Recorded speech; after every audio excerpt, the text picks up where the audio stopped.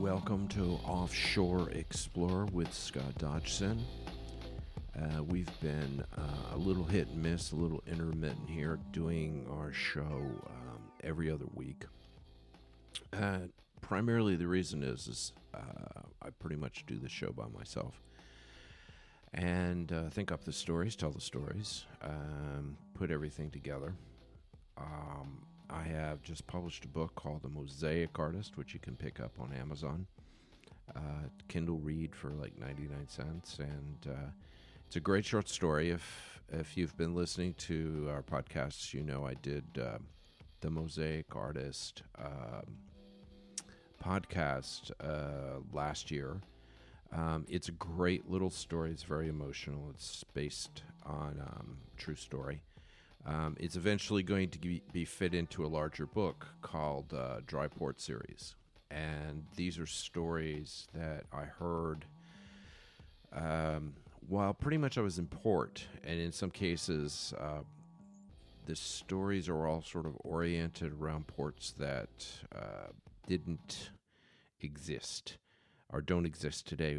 They're dried up. They're inland and they're not near the water anymore, but they have a very significant place in history. Sevilla is where it takes place in the south of Spain. Once the most powerful port in the world. That's where all the gold that was taken from the New World went through. And this is a story about the people who live there. And in particular, a young boy named Carlos, coming of age story. So I just published that, and I'm working on another one, which is also been a podcast, The Casket Salesman. And The Casket Salesman is a story about myself and my grandfather, who literally was a casket salesman. And I spent 2 weeks driving around in his 1959 powder blue Rambler, visiting funeral homes. And my single thought about the whole trip was I wanted to see a dead person. I was 12. It's what 12-year-olds do. And so that's kind of an exciting story. I will publish that before Christmas. I'll let you all know what the deal is with that. And that's very exciting. And then I have a bunch of other stories that I have done based on the podcast because many of the stories I write out beforehand before I get on the air. And I put those together. They're being edited right now, and I expect to publish a book of those early next year, possibly in the spring. And there'll be 14 or 15 stories in there. I'm also doing a couple of other things in terms of writing. I do a lot of writing, and so the podcast is set because there's great enthusiasm for listening to the podcast, but it's very time consuming, and I'm trying to kind of balance out how things go. Plus, I just had my birthday, which amazingly, I somehow made it to 69 years old. I've been told that 70 is the new 50. I'm going to buy that, and I'm going to chant that to myself. A lot of years at sea. A lot of stories to tell. And this seems like a good time in my life to tell some of these stories. So today, I wanted to talk about training stories. And anybody who does any kind of boat delivery or distance traveling with friends will recognize some of the problems. And I'm kind of always thought I was a really good trainer, and I've probably trained, I would guess probably 40, 50 mates. I mean, guys who became first mates and were in the marine industry for quite a while in one capacity or another. Many of them became captains. I know a few of them kind of went the path of becoming an engineer and being in the engineering slot. If you don't know, there's a couple of different ways um, you can take your Marine career. One of which is to start out as a common seaman, then work up to able-bodied seaman, and then you can work up from there, and that's where your choice comes. You can either go to the engine room, and everybody sort of has all these experiences being in the engine room, learning about how to do engines, especially on commercial ships. And even if you're just your run-of-the-mill 27-foot Catalina, you're going to be in the engine room. You're going to, be making sure your pumps are correct and the bilge is clean, and you'll change the oil, and there's a lot of procedures that you're going to go through, and checking batteries and all the rest of that kind of stuff. And that's a part of in a kind of microscopic way, sort of where the industry is. So you have two choices. One of which is you stay in engineering and become an engineer, which is, by the way, a great job. And then the second is you can move to able-bodied seaman to mate, and that means you get your deck experience. And then from mate, you can move to captain. So there's chief engineers, the top one in the technical part. You go onto an oiler, which is a different branch, and all these things. This is sort of the career path.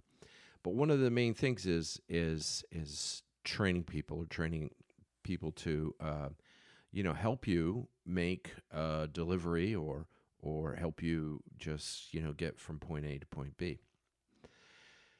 And let's be honest, there's a lot of people out there that say they have a lot of experience in sailing, but they really don't. And you have to be very critical and find out what sort of skills people have.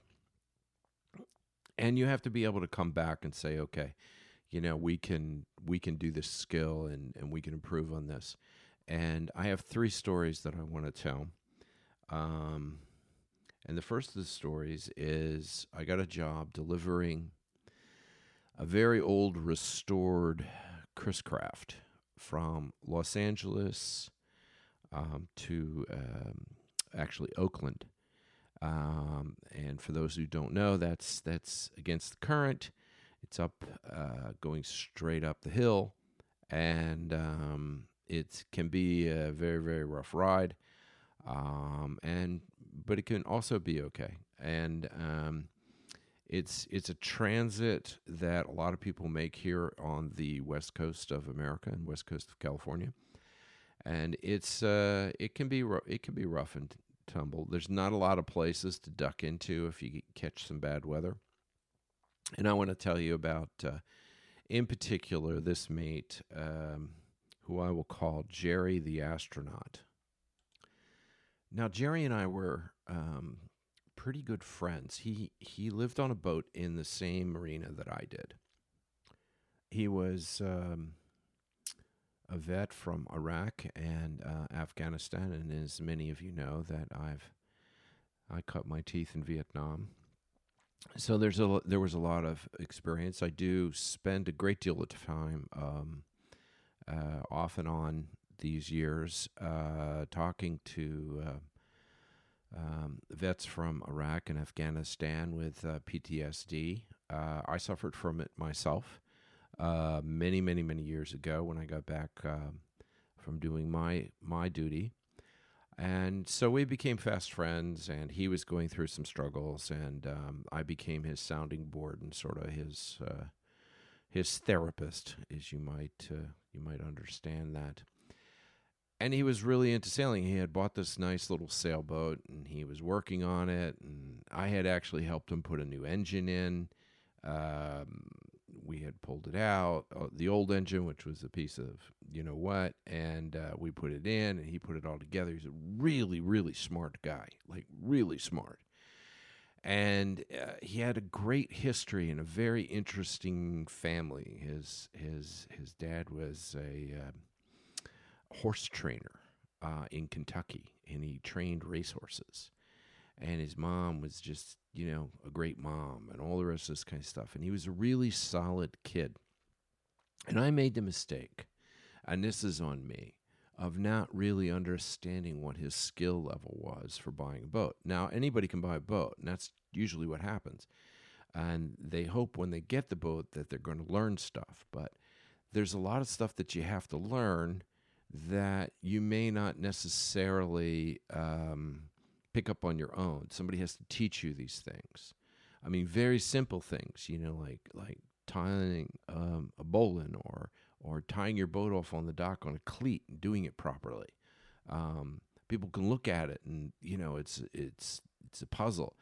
How to set your sails, how to hoist your sails, different points of leverage that you can use when sailing, and things to look at. And so anyway, I thought, because Jerry was a really, smart guy and a good guy, I thought he had a lot more experience than he did. And assuming was my problem, I shouldn't have done that. So I got this job to deliver this restored Chris Craft. Had gas engines in it. It had the Ford Hemis in them, or whatever they were called, and they were great engines. Everything, the engine room was just perfectly clean. It was really a great little boat. And it was wood, well appointed. And so I took the job on. And as you deliver boats, and you learn to deliver boats, and you learn to train your crew, you realize that one of the big points is delivering boats that are wood. They're a little bit different than a fiberglass boat. So you have to spend some time. You got to be a little bit more careful, especially with the boat. This boat, I think, was 1960, so she was a pretty old boat, and you just don't know what sort of problems. Planking. A very good friend of mine was literally had a through hole that he woke up one morning on his boat and it was leaking, and he thought, "Hey, I better get this thing over to the yard." And on the way to the yard, in the middle of Long Beach Harbor, the boat sank, and there wasn't anything you could do about it. And it turned out that unbeknownst to the surveyor and unbeknownst to him, that once that through hole started to rot away, it sounded good. They didn't x-ray it, but it just popped, and the through hole just popped out of the boat. And the whole side of the boat was completely rotten. And nobody really could, it didn't look like it would be rotten. But these are sort of some of the mysteries that you would get with an older boat. And there's ways to check that. Maybe I'll do a podcast on restoring wood boats and how to check them and make sure the wood is solid. Because in most cases they can be really solid.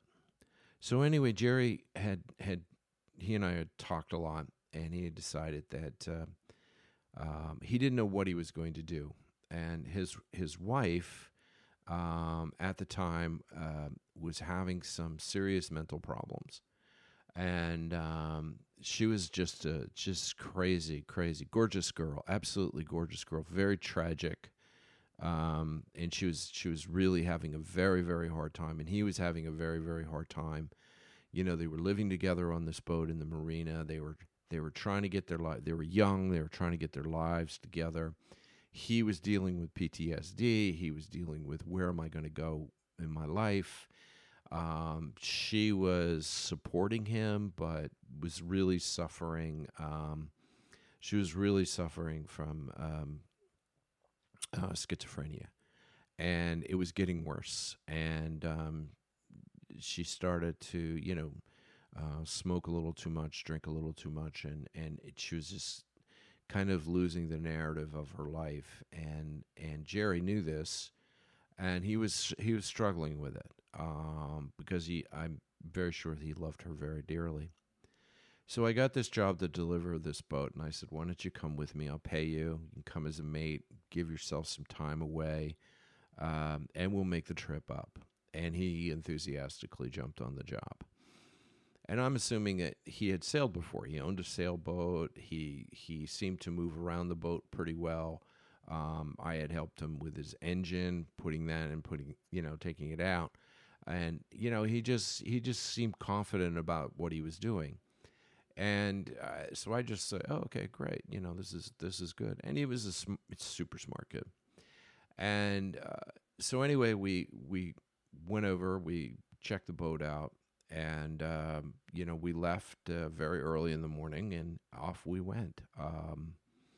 Actually, no, I'm going to have to revise that, because with Jerry, we didn't leave Marina Del Rey.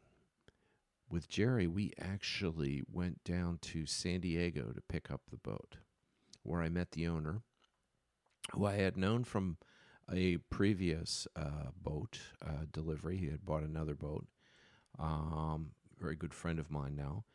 And so we went down to San Diego, got the boat, and then we took it up. Now, between San Diego and Los Angeles, it's usually pretty cool. Not too much in terms of bad weather. We fairly benign weather in Southern California.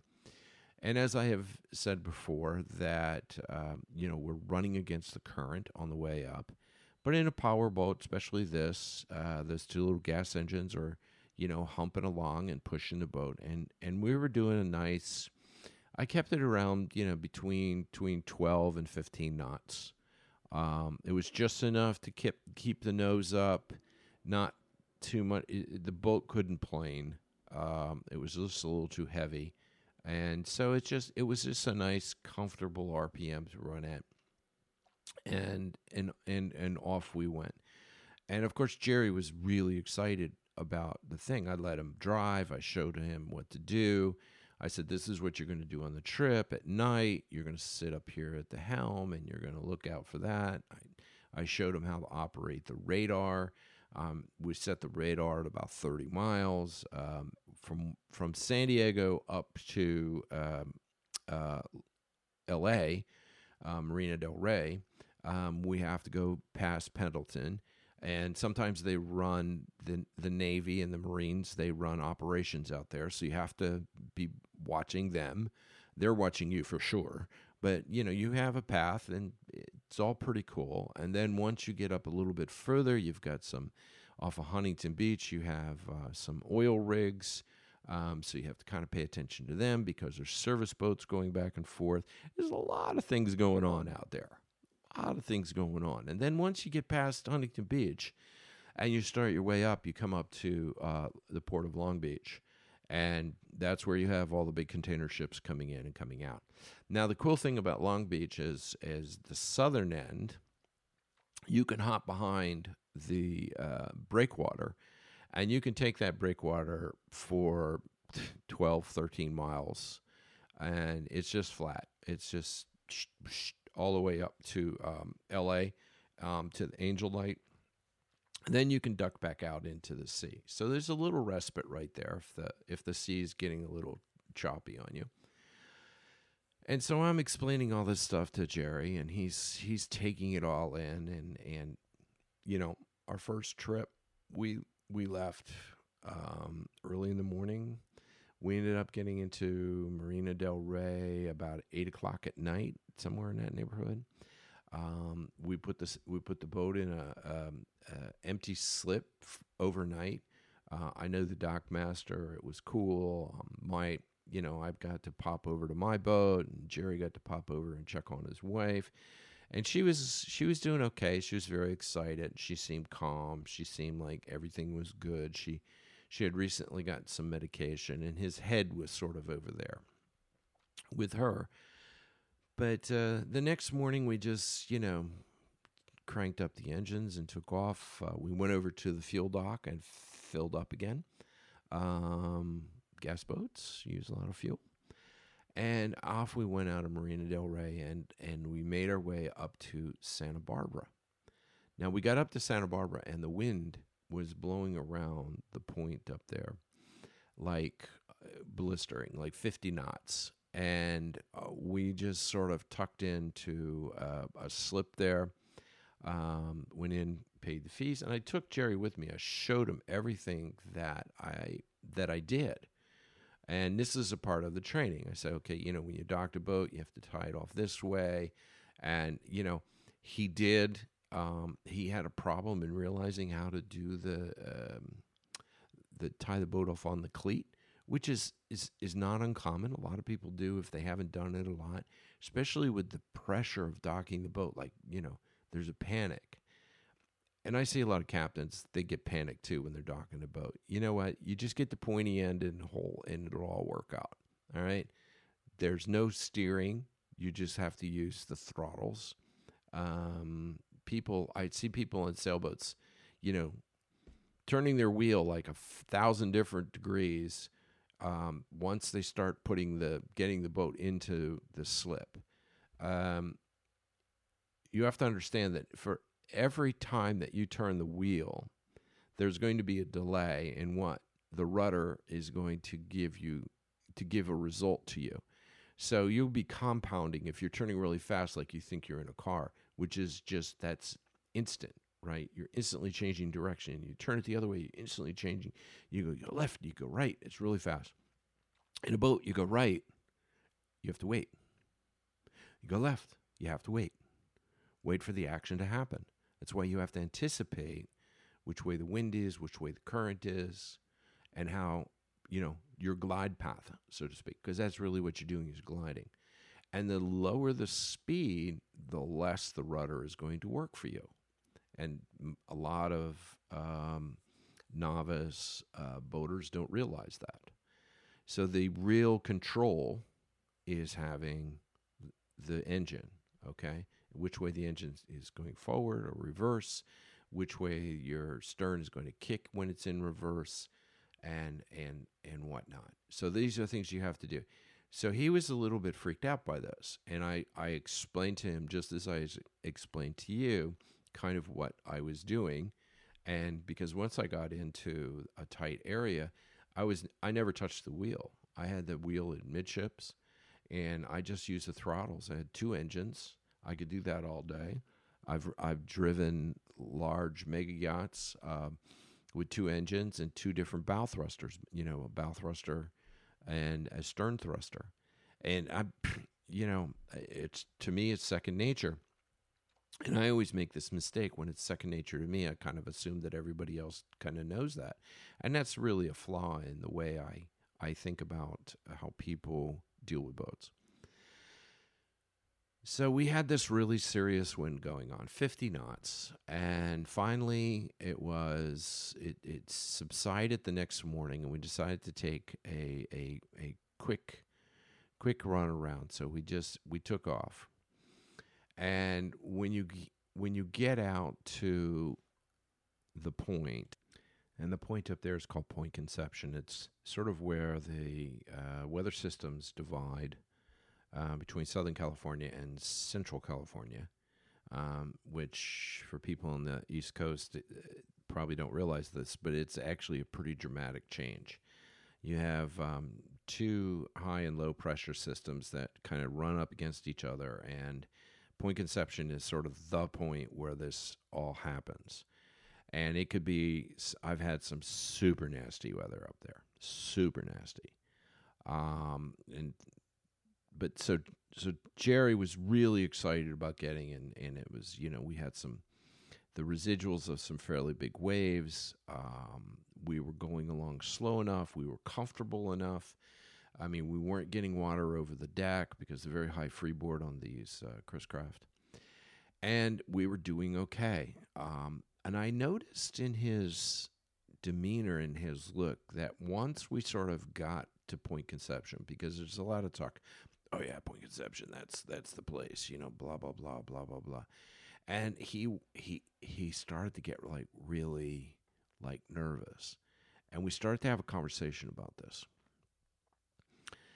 His PTSD was sort of kicking in when the anxiety of a situation rose, all the rest of that anxiety that he experienced back in Iraq and Afghanistan came back up. So he was kind of fit to be tied and became really a terrible person to be around for that moment. He was very irritable and started worrying about every little detail. And does the engine sound different? How much fuel are we using? Well, what happens is, should I check this and should I do this? And why aren't you upset? And that was the question, is why wasn't I? I wasn't upset because everything was under control. So we went through this period, this intense period. And I've said this before, and I've talked about it in various podcasts and in different ways, that the whole thing about sailing is deeply psychological. Sailing a boat is one thing. The experience of sailing a boat is another. And what you bring to that, some great literature. Robert Stone's Outer Bridge Reach. If you haven't read that, you should read that book. It's a brilliant book. Absolutely a brilliant book. The Secret Sharer by Conrad. A great, real long short story. Great short story. And as a sailor, you need to catch up on this literature and read this literature. And I was trying to explain to Jerry what this whole deal was about. So there's a part, once you get around Point Conception, we were actually heading over to Morro Bay. And we were going to spend the night in Morro Bay, recharge your batteries. And I wanted to check the engines. I wanted to do a thorough, I didn't want to push. We needed more fuel because it's gas engines, suck up the fuel, and these Chris Craft, they don't have very big tanks. And in fact, the tanks sit sort of upright in the stern. It's an interesting configuration. And they both feed the engine. Two tanks feed a day tank, which feeds the engines. And so we were, I'm constantly checking fuel. And I said, let's just top up, because from Morro Bay, the next run would be up to Santa Cruz, or there's a couple of other little tiny places that we could pop into. But anyway, there's a long run. It's a long run by boat, and usually it's very much uphill, and it's very much a difficult trip. So we were talking about probably putting in Monterey, and going up around Carmel. Most of those car commercials, you see the people driving along the PCH and the Great Bridge and, the beautiful road and all the rest of that. We sail right up. You could see it as you're sailing by. I like to keep some distance between me and the land, especially with an old boat like this, mainly because the further I'm away from the land, the longer it's going to take for me to get to the rocks if something happens to the boat, like the engine's cut off, which in this case is exactly what happened. We took on fuel in Morro Bay, and the fuel station there is a good fuel station. Lots of boats use it, this, that, and other thing. But it seemed like this boat, we had created there was a lot of sediment in the tanks, and it was like probably caked on the bottom, and one of the cakes, or the goo that comes out of the gas, came up and clogged the filters and the gas filters. And then we started to get a little water in there, and it's like the tanks probably should have been cleaned, but they weren't. So we actually off of Big Sur, the port engine cut off. And Jerry was very good. Once he sort of clicked into that can-do Army, I can make it happen, deal mentally. He was super good. And I said, look, you're just going to have to steer this boat. Let me see what I can do. I went down, I cleaned out the filters, I ran it. They clogged up again, which often happens. I was just waiting for it. And we just sort of came into Monterey Bay. Finally, as we're in Monterey Bay, and I'm at the engines, I'm in the engines, which is you have to kind of crawl under there. So it's not like I can pop my head up and say, hey, how you doing? It was a pain in the ass to get in and out. I got up, and then I got the engines running. It seemed like the fuel was going to be clean. I could check the bulb. It looks like whatever chunk came out was done, and it was just because of the seas had churned something up, and the soot in the bottom of the tank kind of created this problem. But you got to know how to do this kind of stuff. So I'm explaining to Jerry in the nicest way that this is how you do this kind of stuff. And I'm thinking, okay, this is great. There's always something that happens with the boat, always some sort of crazy shit. So we went into Monterey, and we pulled up to the fuel dock, and the engine wouldn't shut off. And the engines just kept running. And I had yelled at Jerry when he was tying the boat up because he wasn't doing it right. And I just thought, what the fuck is wrong with you? And I was really tired. And I was getting irritable because of having to deal with his stuff. And, it was just, I was really uncomfortable. And I didn't really mean to bark at him, but I did. And I can bark. Trust me, I can really bark. And I have barked, and, I can bark. Any case, it's not a very good thing, but sometimes it comes in handy.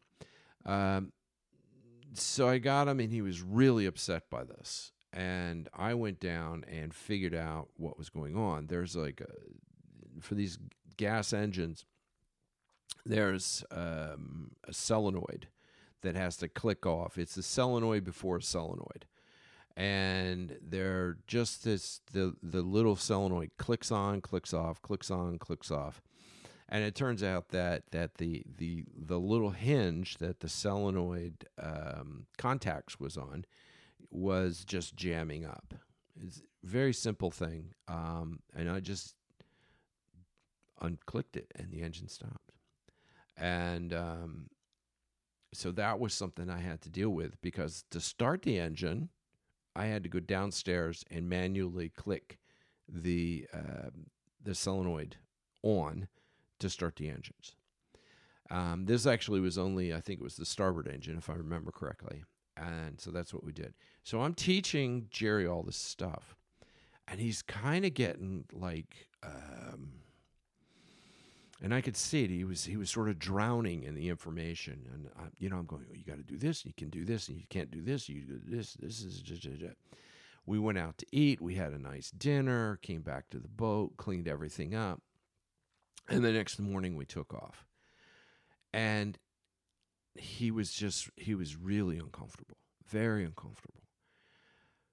Finally, we made it all the way up into Oakland. We delivered the boat to the slip, what was waiting for us. And Jerry was like super, super upset.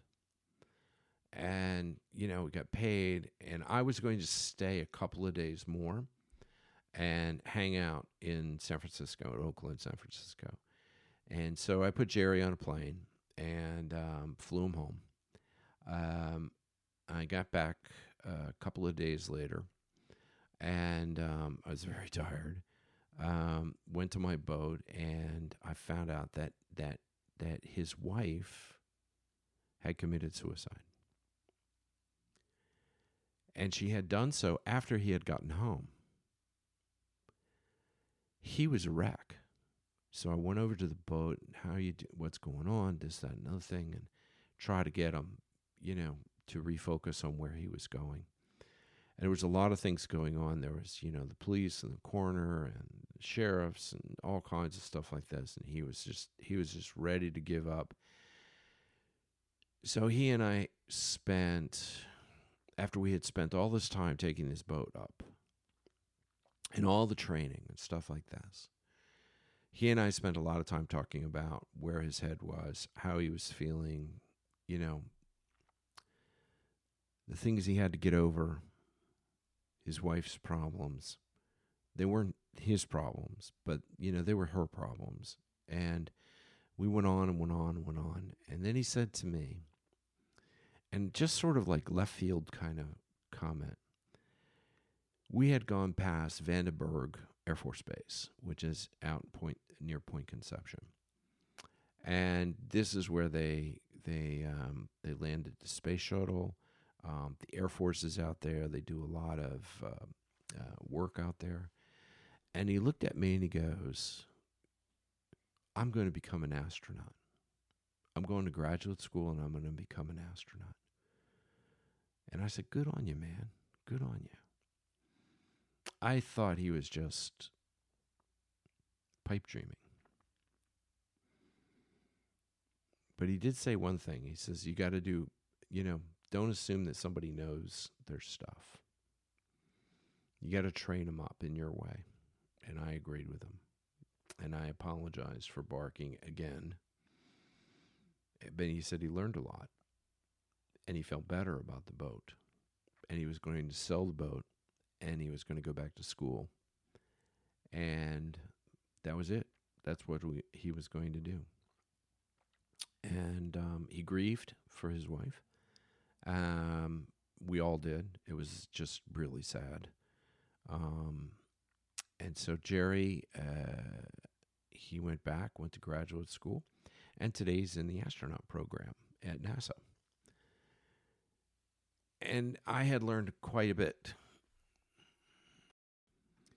about the psychological baggage that people bring to boats. Sometimes they're unable to get over it. I mean, what happened to Jerry was really tragic, but I go back to that youthful enthusiasm and the learning and pushing forward and picking it all up. And then something clicked in him. He said, I wasn't going to learn anymore. And he felt really bad about that. And that was an epiphany for him. He realized that he had to keep learning because learning was going to save his life. And it was going to put all those demons in their boxes, and he was going to be able to move forward and be preoccupied by stuff. And his mind needed that kind of stuff. His emotional intelligence needed that kind of exercise. And that's what boating gave to him, a kind of emotional intelligence of being able to sit for long periods of time, to be able to handle problems as they came up, and not to do it and throw your hands up. Oh, I can't fix the engine. I don't know what to do. You train. So the second story that I have to say is about the house painter. And I bring this up in a kind of tongue-in-cheek way. Jason, the house painter. I met Jason, of course, like anybody. I met him on the dock. He was an enthusiastic sailor and racer. He worked a lot on his rig. He wanted to be a rigger. He made his money as a house painter, but not like little houses. He did apartment complexes and stuff. He had like a serious house painting business. Really lovely guy, quick with a smile, very straightforward and honest and nice to be around. And I went out sailing with him a bunch of times. He was out on my boat a bunch of times. We had some great fun. We had a little bit of a falling out over some stuff having to do with a car. I bought a car. It was an old car, and he loved the car. He wanted to buy the car. He bought the car for me, and I hadn't done any work on it. It was an old 1971 Nova, and I was going to fix it up and then resell it. And he said, "Oh no, I'll do it." And he took it, and then the engine blew up. So he was a little pissed at me for the engine blowing up, which I actually had nothing to do with it. That was that was that. So anyway, I had spent a great deal of time with Jason, training Jason how to do stuff. He came to me after all this incident. He was still, friendly, but a little bit more distant. And he came to me and he said, look, he says, I have this job of driving this big boat. Can you help me, train me? And I did. So I took him out in this 65. It was a 65-foot. What was it? It was a big power boat. Oh, it was a 65-foot Ferretti, which I had driven before. So I took him out and I showed him how to handle the boat.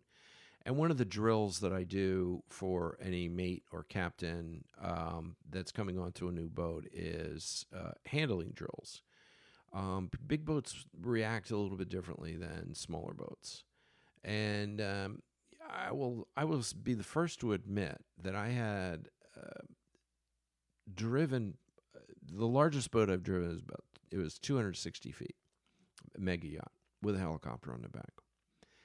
And it's a whole different animal to drive one of those boats, to dock it, undock it, move it around. It's just a different an approach that you have to have. And if you're by yourself in that sort of mid-range between 50 and 90 or 50 and 105, and you have a power boat or a sailboat, it's not any more difficult, and in fact, it's less difficult than handling a smaller boat. And I say that because when I first got a job working for Vessel Assist as a captain, which was a great job, I learned more about small boat handling, doing that, handling smaller boats in tight areas, than I did when I ran tugs in New York Harbor. There's certain parallels to it and familiarity I had. But anyway, there's a lot to handling a small boat, learning on a small boat, and it's much more difficult than a bigger boat. So never think because there's a big boat that, I can't handle it because I don't have the experience. It'll come, and it's actually easier to handle because a bigger boat will often sit where it's supposed to be. Okay? It's not going to be affected that much by wind like a small sailboat. Like a 27-foot Catalina could be more difficult to dock than say a 65-foot powerboat. That's just the nature of the beast. So anyway, Jason had come to me and asked me, and I took him out. And there's a quarantine buoy that is out in the middle of Marina del Rey. So I took him out and I said, okay, here's what we're going to do. We're going to do the points of the compass. And you're going to drive up to the buoy with your bow. You're going to stop in front of the bow. And then you're going to move the boat around. You can go either port or starboard, but you're going to move the boat around. Beware of the wind. Not much current, but beware of the wind. And you're going to just keep the nose of the boat on, and you're just going to maneuver your boat all the way around in a circle around the buoy. And the buoy's just there for reference so that you can do that. And he went ahead and he started to do it. And he had some difficulties doing it. Had a problem getting a couple of the bow thruster to work a certain way, but he eventually got it, and he became much better at it. Well, eventually, this is like maybe a year later after I taught him that, because he was driving this boat, and he had gotten his captain's license. He was doing really well. He ended up driving the Catalina ferry, which is a ferry that leaves Marina del Rey and goes to Catalina. It's about a 40-mile run, and it's a hydrofoil. It's a big deal, and I was very proud of him. I mean, I didn't see him very much. It's the boating world. And he took off, and that's what he did. And he gained a lot of experience going back and forth between Catalina and Marina del Rey. He did that for a few years. So he was getting his dream of being like a professional marine captain. So I was thinking, okay, one more guy taught, one more mate off. He's got his captain's license. He's working professionally. He's doing a great job. He's learning a lot of stuff, and he's getting some great experience. Happy with him. Happy he's going there. I'm off doing my own thing. In fact, I was doing a couple of movies at the time, and he was just he'd gone from house painter to Marine captain. So he gave me a call, and this is a very interesting thing because Jason's experience went as far as the local waters. He had never been past Point Conception. He had never been further. I think he had been down to San Diego once. I think he sailed down there. He had been to Catalina.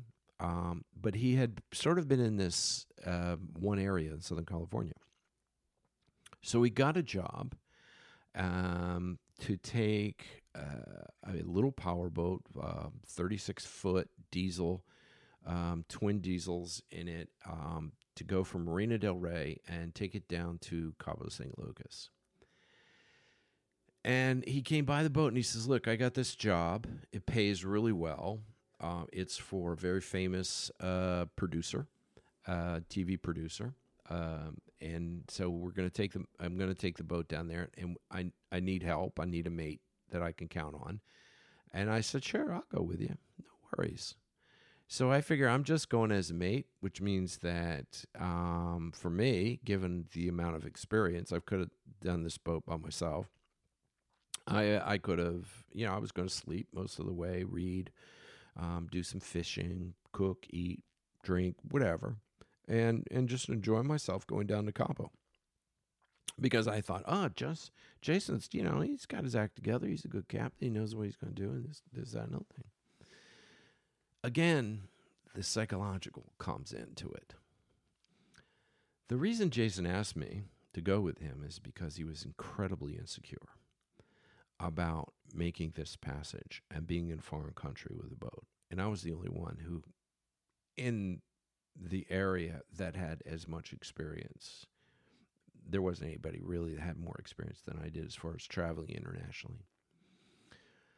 And so we're going down, and then we had a little weather situation.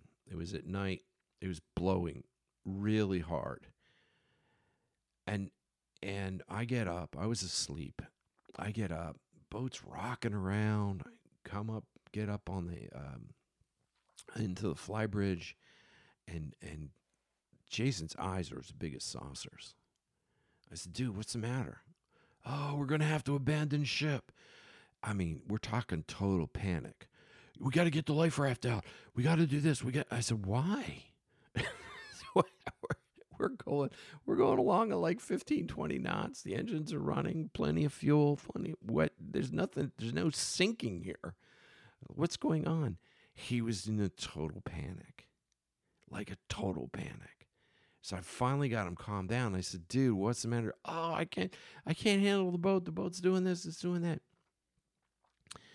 And I said, okay, well, let's just do it this way. So I take the boat. And one of the things when you're in a big ocean, and this was a big ocean, don't get me wrong, it was intense, is to take the boat and find a comfortable place where to run. Because it's not going to bother you. What was happening was we had very serious offshore wind, and Mexico is very hot. The land really heats up. And at night, you can get the wind coming off of the land, and the offshore winds will just blow stink. And they'll kick up some serious, short-term waves until they kind of peter out. We're in that zone in which everything was all screwed up. High wind, choppy, horrible rolling seas, contrary seas going against the current, contrary seas going from land to ocean, ocean to land. It was just ridiculous. So I said, dude, let's do this. So I said, well, why don't you let me steer for a little while? So I jumped on the helm, and I turned the boat. he was like on the course. That's all he wanted to do was on the course, and he was ready to get the life raft out. So I just turned the boat and I started to find the comfortable spot. The next thing you know, we're running with the waves. We're off course a little bit. We're still going south. We're actually going more south, where the course calls for more southeast. So we're only going to be off a few degrees until we get past, because it's a very definite area. And I was explaining to him that in some cases when you're coastal sailing, you'll have these wind events. I talked about the Katabatic wind. You get to standard offshore winds. Sometimes the mountains behind, sometimes the deserts that are way inland have a tendency to build up these big heat events, and the wind kicks up and it comes across. It meets the cold water, and it can get quite violent. I turned a boat and found a comfortable spot where to go. But what this showed me is, despite all the training that Jason had, I mean, everything that he had gone through, all the stuff that I had taught him, psychologically, he was not prepared to do this job. Because the first sign of distress, he was in a panic. He was ready to abandon. I mean, literally was ready to pop the life raft and get in it, even though the boat was perfectly well. And I had to explain to him, and this is, of course, I think the reason I was there, is to assuage his fears and his panic. So eventually he kind of got it together. We had a couple of other really small problems, but they were easily handled. The boat ran really well. We got down to Cabo, and all Jason wanted to do is get me off that boat. He was so embarrassed that I had seen this flaw in his psychology that I wasn't. We had docked the boat, and he was already talking about me going to the airport in 20 seconds after we got the boat docked. I thought I was going to hang out in Cabo for a day or two, but no. It was like, oh, the owner's going to be here. You have to go. I said, okay. So I did. I left. I left him in Cabo. I got on a plane. I flew home. And I saw him much later. And I never brought up the whole thing, but I could always see when I looked into his eyes that I saw that fear and that panic. And he later shifted from going towards a marine career into becoming an engineer and a boat repair guy, and starting a business there, which he's done extremely well. Still sails locally, but he doesn't do anything big like that. So it's very interesting to see how psychologically and metaphysically these things can pop up and change one's life. It changed his life to be presented with the fact that he couldn't handle his fear. Whereas Jerry, the astronaut, he learned to deal with his fear, even despite all the tragedy. And he learned about emotional intelligence. Justin didn't learn about emotional intelligence. He said, okay, I can't, I'll panic again. I won't be able to do it. That's it. I'm done. And that's what he did. So he went off to being a boat repair mechanic. It's interesting. And so the third story I want to talk about, and I know I'm probably droning on a little bit here, but follow me with it, is I'm going to call Workmanship Guaranteed. And this story, I had worked on a boat. One of the things you do as a Marine guy is you'll take on certain jobs. I painted a boat. It was a 35-foot Catalina, whatever. I had painted the boat, the whole boat, inside and outside. I had done some different work on some of the pumps and rebuilt the whole boat, essentially, and it worked out really well. The boat looked great when I was finished, and the owner was a complete freaking nut, and it was great fun. I got paid very well, and I enjoyed it. to a certain extent.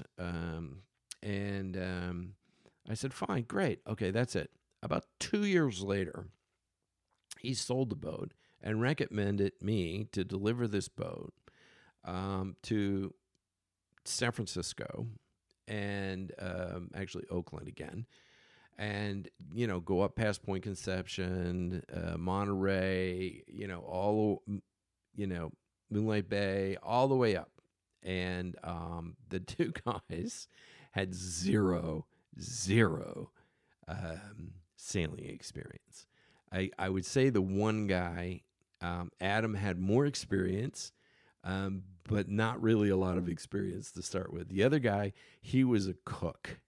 And he was he was going to be a cook on the boat, and he was his best friend. They're two gay guys, very funny, thought this would be a great adventure, and they were going to do it themselves, and gun-ho, gun-ho, gun-ho.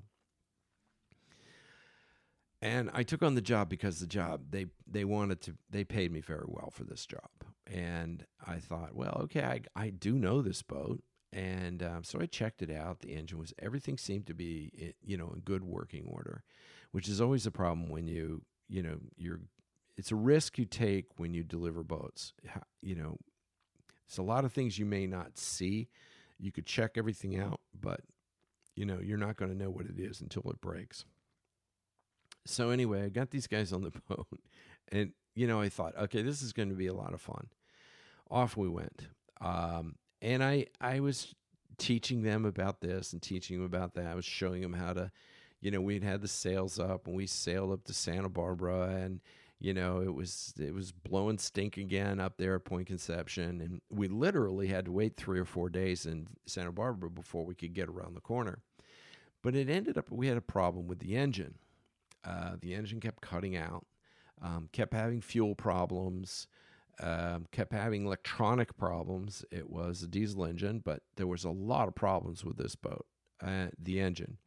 Finally, I thought we had it all fixed up. The cook actually shorted out most of the electricity, trying to put left a cooking heating plate on, and almost burned the boat down through the inverter. And I told him not to do that. And it was endless of all the little problems that were coming up. So we finally got out of Morro Bay, got around Point Conception, got around Morro Bay. And I'm not expecting much from these guys, but I am expecting from Adam to drive the boat straight. Okay. So I had to go up on deck. It was we got up to Big Sur. And you have to get around a corner to get into Monterey, okay? And Monterey Bay can be a very ugly bay. And we're working and we're tacking and we're working. We got the wind on the nose, and so I had to go up on the foredeck because they didn't want to go up on the foredeck because it was too dangerous. But it's what I do. So I went up and I was reefing in the jib, and I got up there, and Adam is sitting there talking to his other buddy, and they're having giggles over there, and they're not paying attention to me being on the foredeck. They had no idea. And thank God I had on my safety harness. All right, I was strapped in, and I'm out there on the deck. I'm getting pummeled with water coming over and I had them turn the boat around. I'm yelling at them. Could you do this? Could you turn here? Could you pay attention? And they're not paying attention to me. I went up, gravity the boat lifted me off. I was literally off the boat as the deck went away from me. I hit the rail, okay? And I flipped over the rail, and I was hanging onto the front of the boat on the outside. My feet were in the water. I was the boat rose again. I kind of, the gravity took me up. It was like this crazy up and down roller coaster kind of thing. And I finally got myself back on the boat. These two guys didn't even know that I was off the boat and hanging over the front. They were just sitting there. They were talking about some sort of recipe to cook for the day. and where they were going to go in Monterey to eat and all sorts of different stupid stuff. I was so infuriated. I actually got the whole thing reefed down, and we started to go, and I wanted to take the boat into Monterey. We got there, the engine started to cut out again. I was so frustrated with these guys because they weren't paying serious attention. They almost got me killed. And so we finally got into Monterey. We got into the dock. I literally had to sail the boat because the engine cut out again. And I literally had to sail the boat onto the dock in Monterey and lasso the cleat to stop the boat. And these guys still couldn't. I just said, you stand here at the main. When I say drop the main, you just drop the main. He says, okay. I'm going along. We're getting closer to the dock. I've got speed. I don't need to sail. I said, drop the main. And he stands there and looks at me like, huh? I said, drop the main. And we're still got a lot of speed. We need to scrub speed off because we're going to plow into this dock, right? I mean, I won't hit the dock, but I'll go on the side of the dock. Finally, he drops the sail.